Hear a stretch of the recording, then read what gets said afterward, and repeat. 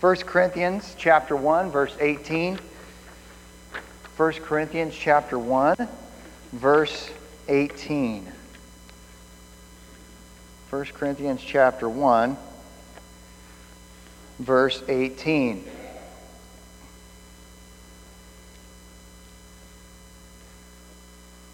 When you get to this passage, it's a guy by the name of Paul who his former name was Saul, and he hated Christians. He killed some Christians. He put many Christians in jail. So if you're here today and you don't like Christians, you can relate to Paul. And Paul hated Christians and was on his way to persecute more Christians, put them in jail.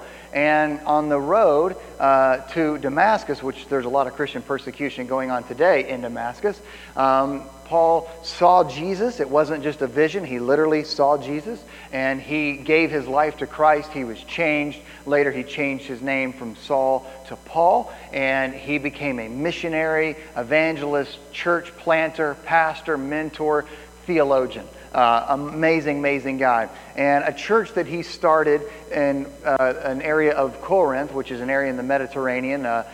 He starts this church, and they had a lot of issues. You think that this church has issues, which it doesn't, but this church has issues. You've never seen anything yet. The churches that Paul dealt with had all kinds of issues, especially the church in Corinth. They had some major issues. But before he dives into addressing the issues, he says this in 1 Corinthians chapter 1, verse 18. If you're there, if you'd stand with us as we read God's word together this morning. 1 Corinthians chapter 1, verse 18. Paul says, "For the word of the cross is folly." Your translation may say foolishness or stupidity. "To those who are dying. But to us who are being saved, it is the power of God." Since that's just such a short verse, let's read it one more time. "For the word of the cross is foolishness to those who are dying, but to us who are being saved, it is the power of God." He draws a contrast between the foolishness of the cross to those who don't know Christ, to us who do know Christ. It is the power of God. Let's pray. Father, we thank you for your word. We thank you for your presence. We thank you, Holy Spirit, for that time of worship this morning that helped us get our mind focused on you. Help bring your presence into this place. We give this service to you. Lord, I ask that you would anoint these lips of clay and flesh, that they would be your words and not mine. We've come hungry. We've come expecting. Lord, let us leave changed, shaped, and molded in your image. Father, that the message today, that your word would be planted in our heart, that it would produce fruit that is pleasing to you. We give all honor to you alone. We're nothing without you. Thank you. In Jesus' name we pray. Amen. You can have a seat. The title of the message today is Shape Shifter. Shape Shifter. Don't say that 4 times real fast. You may say something you don't mean to. Shape Shifter. What we want to talk about, 1 Corinthians 1:18, Shape Shifter. If you have ever, and I'm sure that you have, seen or witnessed a solar eclipse. Now, a solar eclipse, and I know some of science, not a whole lot, but I love space. I enjoy shows about space. But a solar eclipse is basically the sun is here, the earth typically is here. But every so often, every about 6 months or so, the moon will pass directly between the earth, where we live. Some of you may not live on planet Earth, but that's another sermon. But the moon will pass between the earth and the sun. So instead of a normal relationship between here's the sun, here's the earth, the moon will come in between the sun and the earth. And when that happens, it thereby blocks the sun's view to us on earth. Therefore, when it should be high noon, when we should be able to see the sun, when it should be bright as day outside, it is darkness. Maybe a few seconds, sometimes a few minutes. But the moon comes in front of the sun. And think about this. The sun is massive. You could fit dozens of Earth, the size of our planet, which is pretty big, inside of the sun. The sun is huge. However, the moon is extremely small. You could fit several sizes of the moon in the Earth. But think about how amazing this is. For a few moments, twice a year, this small thing that is smaller than our planet, this small thing can come in between us and the sun, which is many times bigger than our planet. And when that happens, it blocks the sun completely.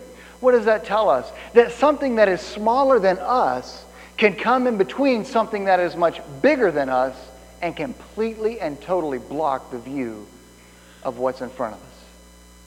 Sometimes in our life, and many times in our life, Christians and non-Christians, that is what happens whenever we are to be focused on the cross. We are to be like a magnet as Christians, as followers of Jesus. That's what Christian means, little Messiah.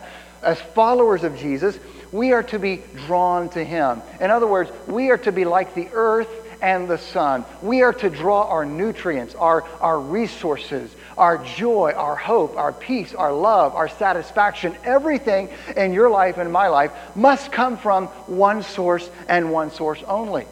It doesn't come from my spouse as much as I love her. It doesn't come from you as much as I love you. It doesn't come from being a man. It doesn't come from being a pirate fan. It doesn't come from anything else, but my joy, my purpose, my satisfaction in life comes from the cross of Jesus Christ. Our sunlight gives us nutrients to grow crops and plants, and they try to do artificial sunlight, and they're not nearly as good as the real thing. There's no imitation for the real thing. However, there are times in our life, in my life, in your life, that instead of the sun or the cross of Jesus beaming into our life, drawing nearer to it, sin, when we're not careful, can begin to, what we think, sneak up behind us, but really it's been there for a while. We've just ignored it, or we've just tried to explain it away, or we just try to rationalize it. Sin can come in and then begin, just like the moon. The moon is much smaller than the sun. It can totally block our view of the cross. It can totally alienate us. It can totally cut us off from the nutrients that we need from the cross, the joy of Christ, the forgiveness of Christ, and thereby leaving us, just like the earth, in total darkness. That's what we want to talk about today. A shape shifter. This message is very simple. It's very to the point, as you have with your outline there. First thing that we want to look at is, does life shape your view of the cross? In other words, does life shape your view of the cross? What I mean by that is, quite simply, does when you have things happen in your life, and let's say that it's a pink slip from work and you get fired, does what you happen is that you're living your life just like the earth and the sun and the moon. You're living your life. Things are going good. You had a good week this week. All of a sudden, tomorrow morning, calamity happens. You get a pink slip.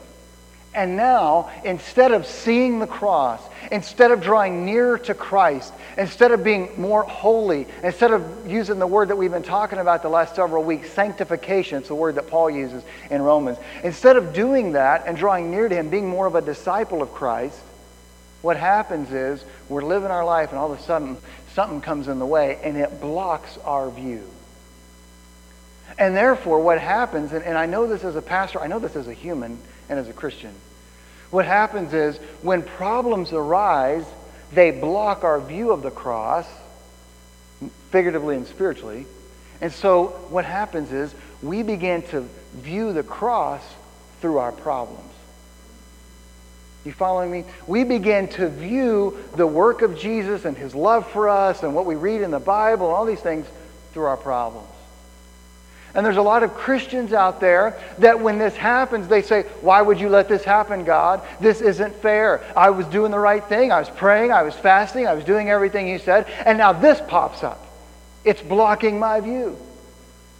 God, this isn't right. How could You let this happen to me? I pay my tithe. I'm faithful. I do all the right things. And what you're allowing to happen, and yes, you're allowing it to happen, is you are allowing an external circumstance or situation, even though it is bad, to block your view of the cross, and thereby it begins to shape your view of the cross. It begins to mold your view of Christianity, of Christ, of His work in your life. It begins to shape your view of Scripture. It doesn't happen overnight, but it takes time. And before you know it, instead of being a victorious Christian and living a victorious Christian life, you're living a defeated Christian life. Well, yeah, I'm just woe is me. I'm living for God, but things never work out. I'm always behind the 8 ball in life, but I just love Jesus, and someday when I die, it'll all be over. And you are allowing these things to shape and influence your view of what Christ has done in your life. You are allowing, whether it's a pink slip or maybe divorce papers, maybe a relationship, maybe a doctor's report. You begin to let that block the view of the cross, and now you interpret everything in your life through that filter, through that lens.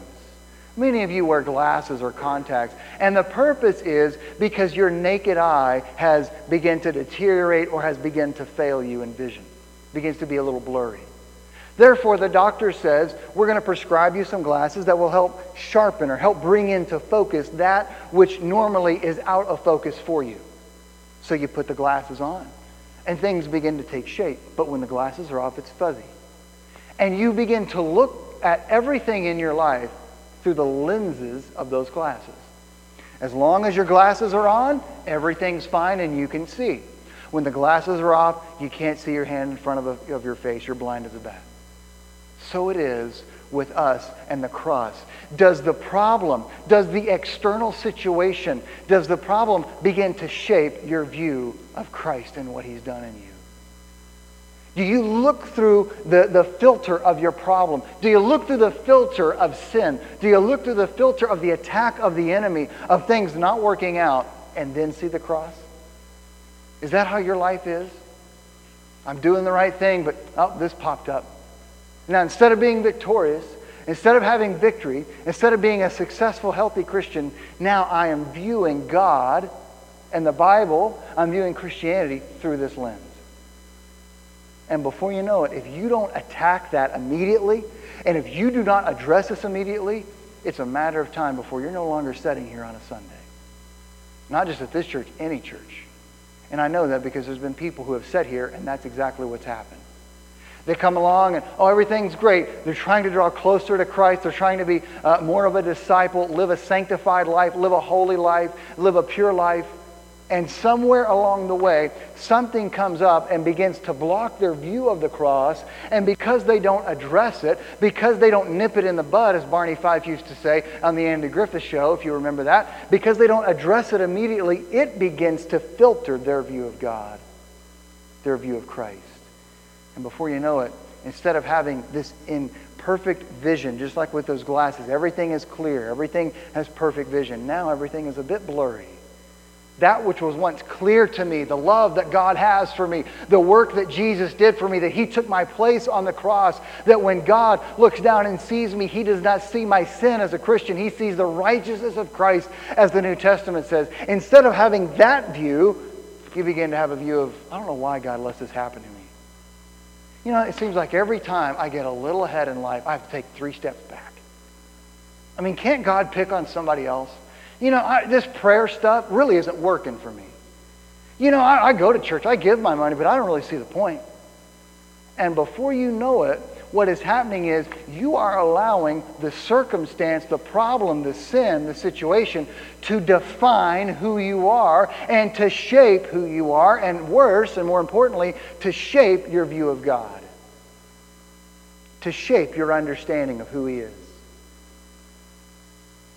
Does life, does the culture around you, the culture that we live in today in America, does it shape your view of Christianity? Not religion, but does it shape your relationship with God? What the media tells you is acceptable or unacceptable, does that influence your view of the cross?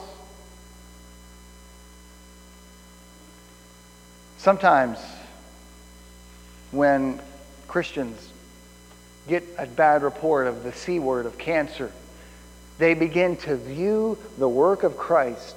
They begin to view the goodness of God. They begin to view God's love and forgiveness for them. Instead of seeing it through Scripture, through the lens of Scripture, through the direct access to the cross, it blocks their way, just like the moon, between the earth and the sun. Something that is so small can completely bring darkness in their life. And unfortunately, unlike the eclipse that passes after a few moments, it stays there. And that darkness begins to linger and dwell and linger and dwell and linger and dwell. Before you know it, it can result in fractured relationships that result in divorce. It can result back into substance abuse. It can result into depression. It can result into being critical of Christianity, being critical of Christ. And you allow those things to shape and influence who you are. My question is, does the sin in your life, does sickness that you have, does your view of politics, does money, does relationships or family or career or talents and gifts that you have or possessions or your self-worth and identity or current cultural issues, any of those things, do those begin to shape your view of the cross? Well, I'm a man, and so this is how I view the cross. Well, I'm a woman, and so as a woman, this is how I view it. Well, I'm a conservative, and this is how I view it. Well, I'm a liberal, and this is how I view what Jesus did. Well, I'm poor, and so this is how I view what Jesus did. Well, I'm rich, and this is how I view what Jesus did. Well, I'm very well educated. This is how I view the cross. This is how I view God's love for me. Well, I'm not educated. In other words, are you allowing external things to shape and mold God's work in your life? The Bible says in Jeremiah that there is one potter, not many. In other words, God is the potter of our life. He shapes our life. He molds our life. In fact, that's what human being is. In Genesis, when it says that God made man in His own image, scholars call that the imago Dei, the image of God. We are not made in the image of politics. We're not made in the image of money or education. We're not made in the image of race or color. We're made in the image of God alone. And anything else that comes and begins to shape and mold our view of the cross, if you don't address it immediately, it will totally warp your view of the cross. Just like, and I know that some of you know this, when you take Tupperware, as great as Tupperware is, and we have a house full of it, but when you take Tupperware, we take them old Cool Whip bowls and we reuse them 1,000 times to where it just says whip on it, But when you put it in the dishwasher, if you're not careful, it'll warp it. And instead of using its purpose as something to contain it, it begins to be deformed or warped. It's no good for anything. So it is when you allow external things to warp and shape your view of the cross and of what Jesus did. You know what this is called in reality? Idolism. Idolatry is a word in the Old Testament where they would make figurines in place of God. Since we cannot see God or hear Him, we will make small wooden and stone figurines and we will worship them because we can see them, we can touch them. More importantly, we can make them in our image. And what you're doing is you're taking God's place as the creator. God is the creator and only God is the creator, and you and I are His creation. And when we have idols, we make those in our image, kicking God off of His rightful place. You make God in your own image. Why? Because that way God is manageable. That way God is pliable. That way God, because my mind has now been warped, and instead of seeing the beauty of the cross for what it is and having nothing interfere between me and the cross and coming directly to Christ, instead of that, something has blocked my path, and now it's warping my view, and therefore my view of God is really not what Scripture says. My view of sin is really not what Scripture says. And then I can begin to justify sin in my life. I can begin to say, well, homosexuality is really, you look at those words in the Bible and they could mean this or that. And what's happened? You have allowed culture, Hollywood, media, whatever, friends, neighbors, to shape your opinion or your view, in other words, to come between you and the cross, and now you see the cross of Christ through that lens and through that filter. And you begin to make excuses, you begin to rationalize. It's one harmless little after work date with this coworker that's of the opposite sex. It's not going to hurt anybody.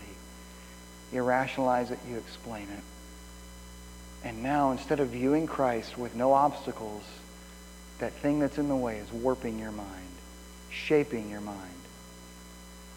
You're making God in your own image, manageable, understandable, easy, and no consequences. Instead of the cross shaping our worldview, we have allowed sinful culture to dictate what is right and what is wrong.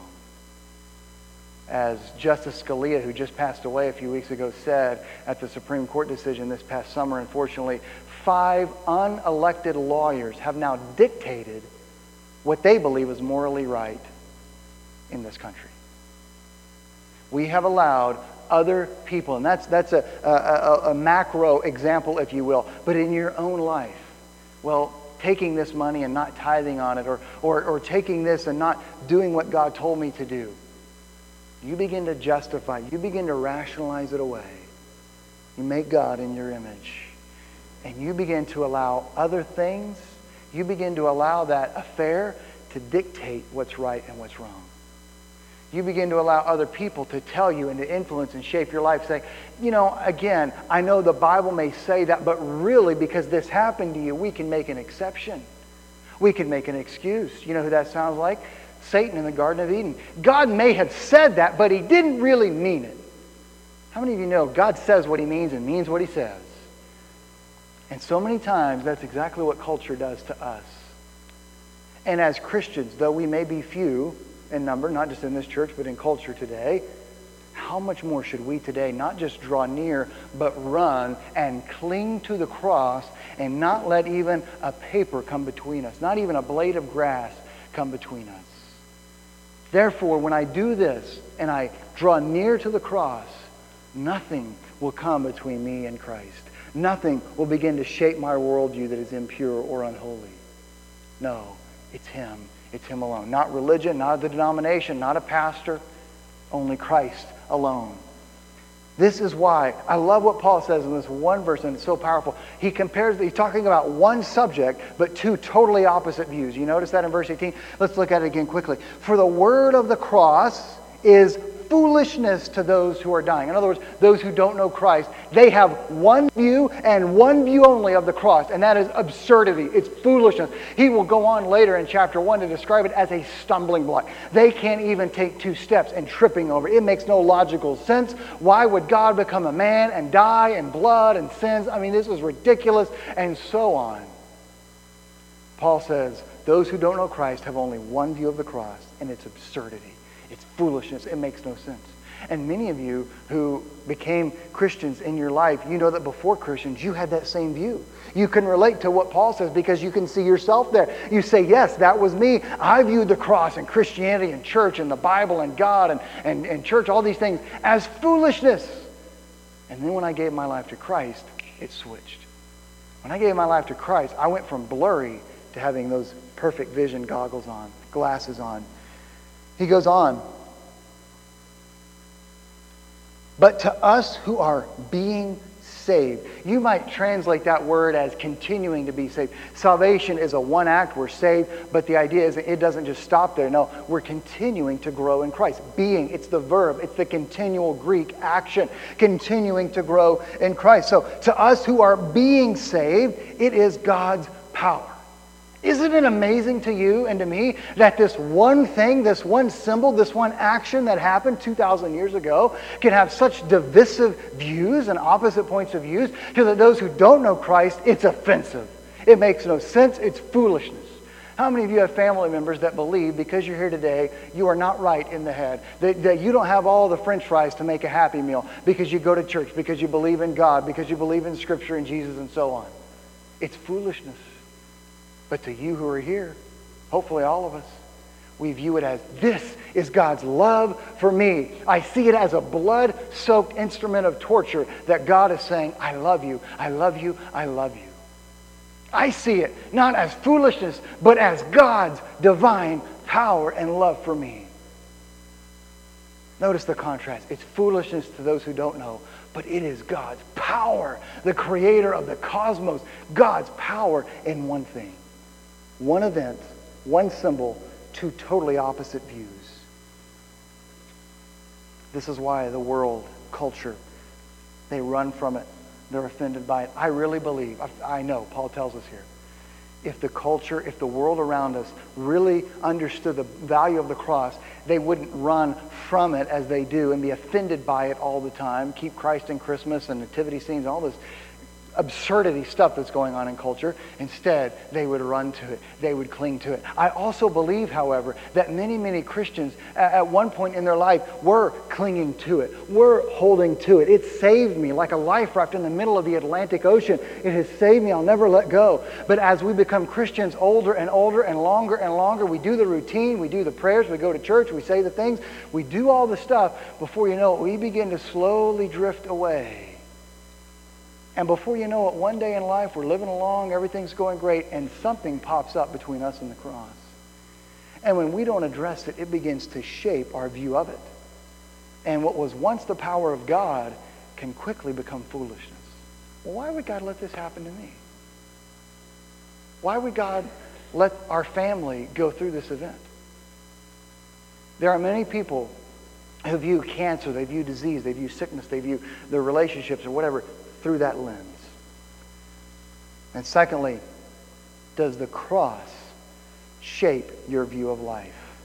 Does the cross shape the view of sin in your own life? I am convinced if every person in this room, every Christian out there, really took this seriously and really, instead of here's the cross, here's the problem, and here's us, it was the opposite. Instead, if it was here's the cross and I stand behind it. And therefore, whatever may happen out there is fine. But instead of viewing the problem through that, or the cross through the problem, now what I'm going to do is I'm going to view the problem through the lens of the cross. Instead of viewing out here on my own that problems may pop up and shape my worldview, instead I'm going to stand behind the cross, near the cross as the old hymn says, and I'm going to view the world around me through this lens and only this lens. Example, this week, this past Sunday night, a week ago today, when the doctors took our baby girl to West Penn Hospital and the platelets had dropped to 12,000 and so on, many people, I believe, would have had that problem that I'm trying to live for God, I'm trying to be closer, and all of a sudden, a crisis, and that's what it was, life or death, crisis pops up. What am I going to do? Oh, doctors, you've got to save me. Doctors, you've got to give medicine. Doctors, you've got to do it. The hope is in this, not in that. That's what many Christians happen in life when crisis pops up. You know my view, and I'm not bragging, but you know what my view was? Here I am. Oh, I see. Oh, she has an issue? I view it through the filter of the cross. Oh, there's the platelet counts are 12,000. I view it through the filter of the cross. You know what that means? That means that no weapon formed against me is going to prosper. That means that anything that comes and attacks me has already cleared his desk first. And that means that nothing, that he will not tempt me beyond that which I can bear. I understand that. I believe it. It's that simple. It's settled in my mind. And therefore, instead of being intimidated by a doctor's report this week, instead of being scared and afraid, no. My gut reaction was, oh God, you are the healer. Oh Christ, you gave your stripes on your back for her body and for her healing. Will you touch her and restore her? In the name of Jesus Christ, let her be healed. And she was healed.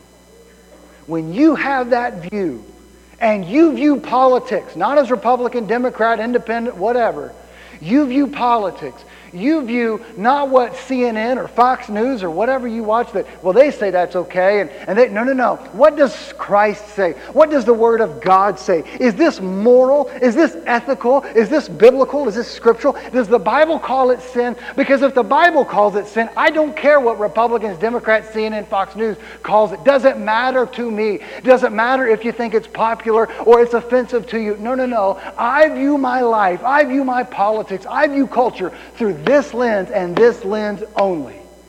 Nothing else.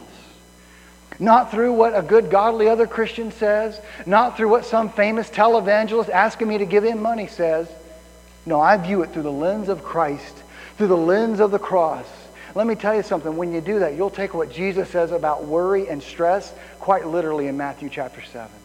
Who of you by worrying can add a single minute to your life? If God can take care of birds and flowers, how much more will He take care of you? But there's too many Christians. Here's the cross, here's me, there's the sun, and I'm earth. Something blocks it, and I don't address it, and a total eclipse happens. Darkness over my life. What should have been a momentary crisis has now crept in and totally shaped my view. And before you know it, when I don't address it, when I don't allow the Holy Spirit to address it, I won't just view the cross through a warped lens. I'll turn my back completely. And I'll just drift out here in no man's land until I die or God gets my attention again. This is your view of money as a Christian. My view of money is not my paycheck every week. My view of money isn't how many zeros, whether it's 1 or 7 in my bank account, doesn't matter to me. No. Honey, my view of money is through the cross. Jesus says, give generously and be a good steward. Whether I have $2 or $2 million, give generously, be a good steward. Jesus doesn't say all Christians should be poor. He doesn't say all Christians should be rich. You view it through the cross, not what some pastor tells you. Except this pastor. No, I'm kidding. Your view of possessions. There are many, many Christians who instead of they have the possessions, their possessions have them. And in reality, what has happened is our possessions pile up, and the house gets bigger and bigger, and the cars get nicer and nicer. And before you know it, we're keeping up with the Jones, and we got so much junk in our life that we can't see the cross. No, instead, as I told you a few weeks ago, when we moved into our house, which is just a normal house, we dedicated that house to the Lord. We anointed every door. We prayed over it. We said, God, you've given us this home. And now, Lord, we give it back to you, that we would bring people to grow in discipleship, that conversations that we would have would be pleasing to you. Lord, I view the house that you blessed us with through the lens of the cross. And let this house be open to any and everyone that wants to draw near to you. It shapes my worldview. Does it do that for you? This, and only this way, is how you can live a victorious Christian life. Not saying the rosary 10 times. Not saying the Lord's Prayer 5 times, backwards, forwards, in Spanish. No, not going to get you anywhere. You can do it. It ain't going to work. You want to live a victorious Christian life over sin, over struggle, over problems in your life? This is the only way. You literally view everything around you in life. Money, politics, relationships, your talents, your gifts, your possession, your education, whatever. You view it all through this lens first. That you look out through the cross and see the world around you. Not like some Christians who, they do this. They're looking back at the cross, over their shoulder at the cross. And before you know it, the enemy, Satan, comes up, and here's the problem. Here's the crisis. And now it's defined who we are. It's defined who I am. This is what holiness and sanctification, that's what sanctification means, is holiness. We've been talking about that the last few weeks. There's a hymn that we used to sing in my church growing up called The Old Rugged Cross. Many of you know it. And what does that hymn say? I love it. It says, and I will cling to the old rugged cross for the emblem of suffering and shame. I cling. I cling. I don't just draw near. I don't just bow down. No, I cling to it. I cling to it. The cross is my identity. You know what Galatians, Paul says, the same guy that we're talking about today, he says to another church that he started in Galatia. They had a lot of issues too. But this church in Galatians chapter 3, verse 28, I encourage you to look at that today. Maybe write that down. Galatians chapter 3, verse 28. You know what it says? He says this, that now because of Christ, there is no longer slave nor free, no longer rich or poor, educated, uneducated, Republican, Democrat, independent. There is no longer male nor female. He says, for we are all one in Christ. There are many, many Christians and many, many people in our society who say, my identity is Republican. My identity is this. My identity is I'm a boss, or I'm an employee, or my identity is my money. My identity is my family. My identity is my house. No. If you're a Christian today, your identity is Christ and Christ alone. My identity is not sexuality. Well, I'm a man, but I feel like a woman. I'm a woman, I feel like a man. No. Well, I'm attracted to this. No. If you're a Christian, you are in Christ alone.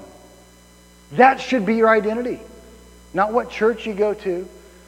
Not if you can pray for 5 hours or 10 minutes. No, your identity is in Christ alone. Galatians 3:28. This should ultimately change and shape how you view sin in the world and the sin in your own life.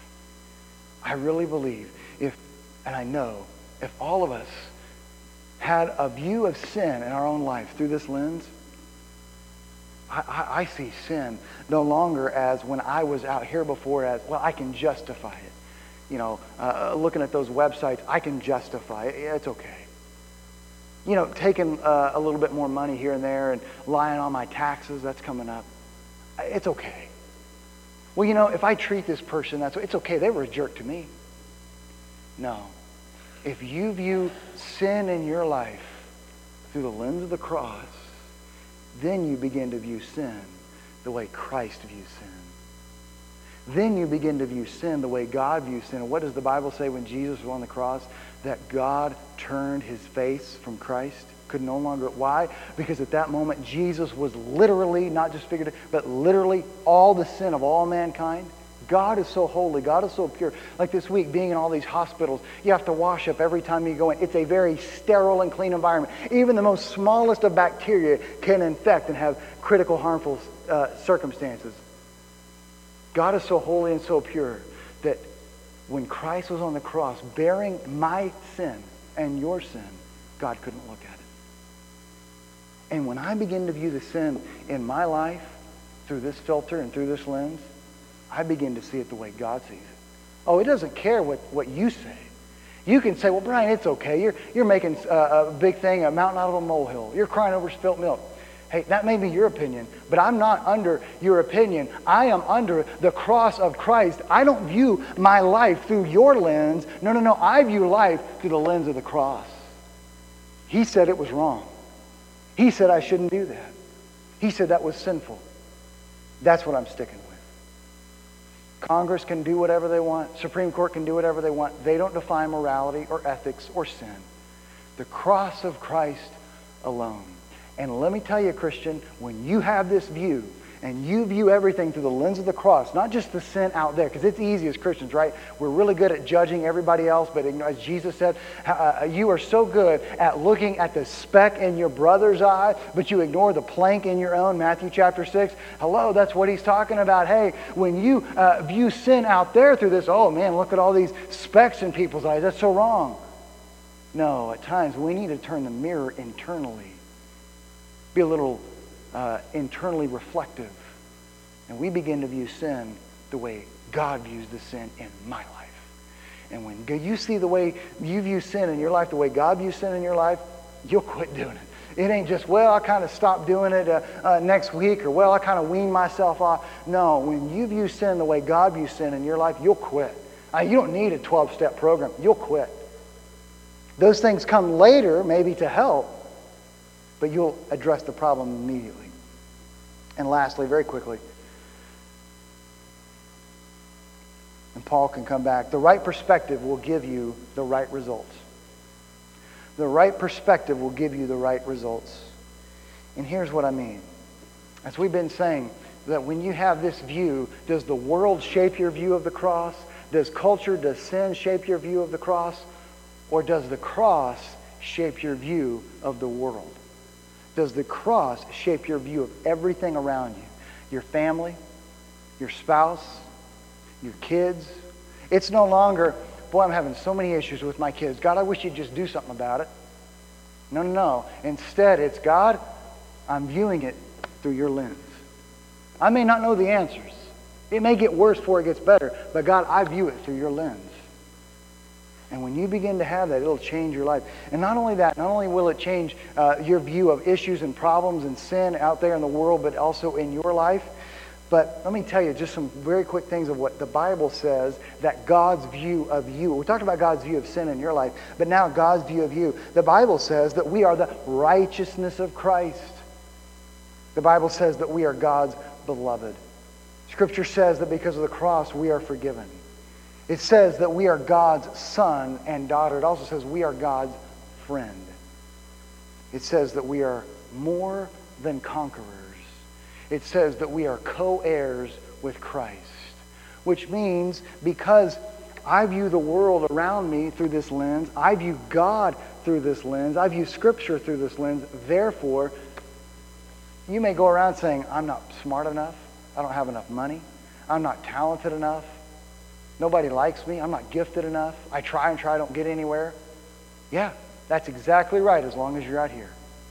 But once you begin to come and have this view of the cross, it's no longer what they say about you. You don't give 2 pennies of what they say about you. Instead, it's what he says. He says, I'm more than a conqueror. He said that I am his son. I am his daughter. He said that I am co-heirs with Christ. He said that I am more than conquerors. It's no longer what others say. It's all about what he says. And he says, as long as I'm doing this, nothing's impossible with God. All things, Philippians 4 says, all things work together for those who live for him and serve him and please him. That doesn't happen when you're out here. It only happens when you're this. All things work together. That's the lens. That's what you said. I didn't say it. Pastor didn't say it. That's what you said. And you know what that's called? Standing on the promises of God. That's what that's called. It's an old Christian term. But you have your view not only of sin, not only of issues and crisis in your life, but you have your view of yourself. Some of you have such low self-worth. And you're here today and you barely came in because your head was dragging, because you have such low self-worth. I'm not good enough. I'll never make it. No. That may be what somebody told you years ago. That may be what they said about you. But let me tell you, what he said is you're more than, I made you perfectly. I made you the way I wanted. Before, when you were in your mama's womb being stitched together, I was doing that. I knew you and I love you. And you're more than a conqueror. I am for you. There's a pastor one time that said, and kind of an interesting thought, whether you agree or disagree, but he says, the devil, there's votes. The devil votes against you, and God votes for you, and you decide the final vote. When you have this worldview, it's going to be negative all the time. But when you have the worldview of the cross, it'll be positive. It's working together, Lord. I don't know how, I don't know when, but God, I trust you. I don't have the money. I got the bill coming up, but God, I trust you. I'm viewing it, Lord, through this lens. Paul can come back and begin to play. Your perspective on life and the world around you will make a complete difference. And it's good or bad depending on what lens you view these things from. And only this correct perspective will you have and understand that it doesn't matter what others say or think, but only what God has already said about you. Before we pray, I just want to leave you with this simple question. Does the cross define how you view everything around you? Or does the culture define the cross? Let's pray. Our Father, we do thank you for your word. We thank you for 1 Corinthians 18. Lord, not my words, but the anointing and guidance of the Holy Spirit. Lord, there's 2 worldviews of one thing, and that's the cross. And for those of us outside, even good, well-intentioned Christians, problems, crises come up, sin in our life, and we justify it, or we get angry at you. And those things, just like a lunar eclipse, cast darkness in our life. We begin to question you. We begin to get mad at you. We begin to blame you. Before long, that darkness, which was only meant to be temporary, becomes permanent. And what we have allowed to happen in our life is the culture, is sin, and the issues around us has now shaped and warped our view of who you are, your love for us, what your word says about us. No, Father, let it not be. Instead, Lord, let us stand behind the cross. That way, everything we see in the world around us, everything around us in our culture, would be viewed through one lens and one lens only. Not the opinion of others, not how we feel politically, not what we think about this or that or others say. No. It will be viewed through one and one thing only, the cross of Christ. What your word says is right and wrong. That your cross will literally shape who we are in our worldview. That way when crisis comes, we don't panic. We're not afraid. The world may think we're crazy. You should be panicking. You should be worrying. Don't you know how bad it is? I don't need to know how bad it is. I know how good he is. I know what he's already done. I don't view the problem to the cross. I view the cross to the problem. If you're here today and you've never received Christ, we don't want to end any of our services without giving you a chance.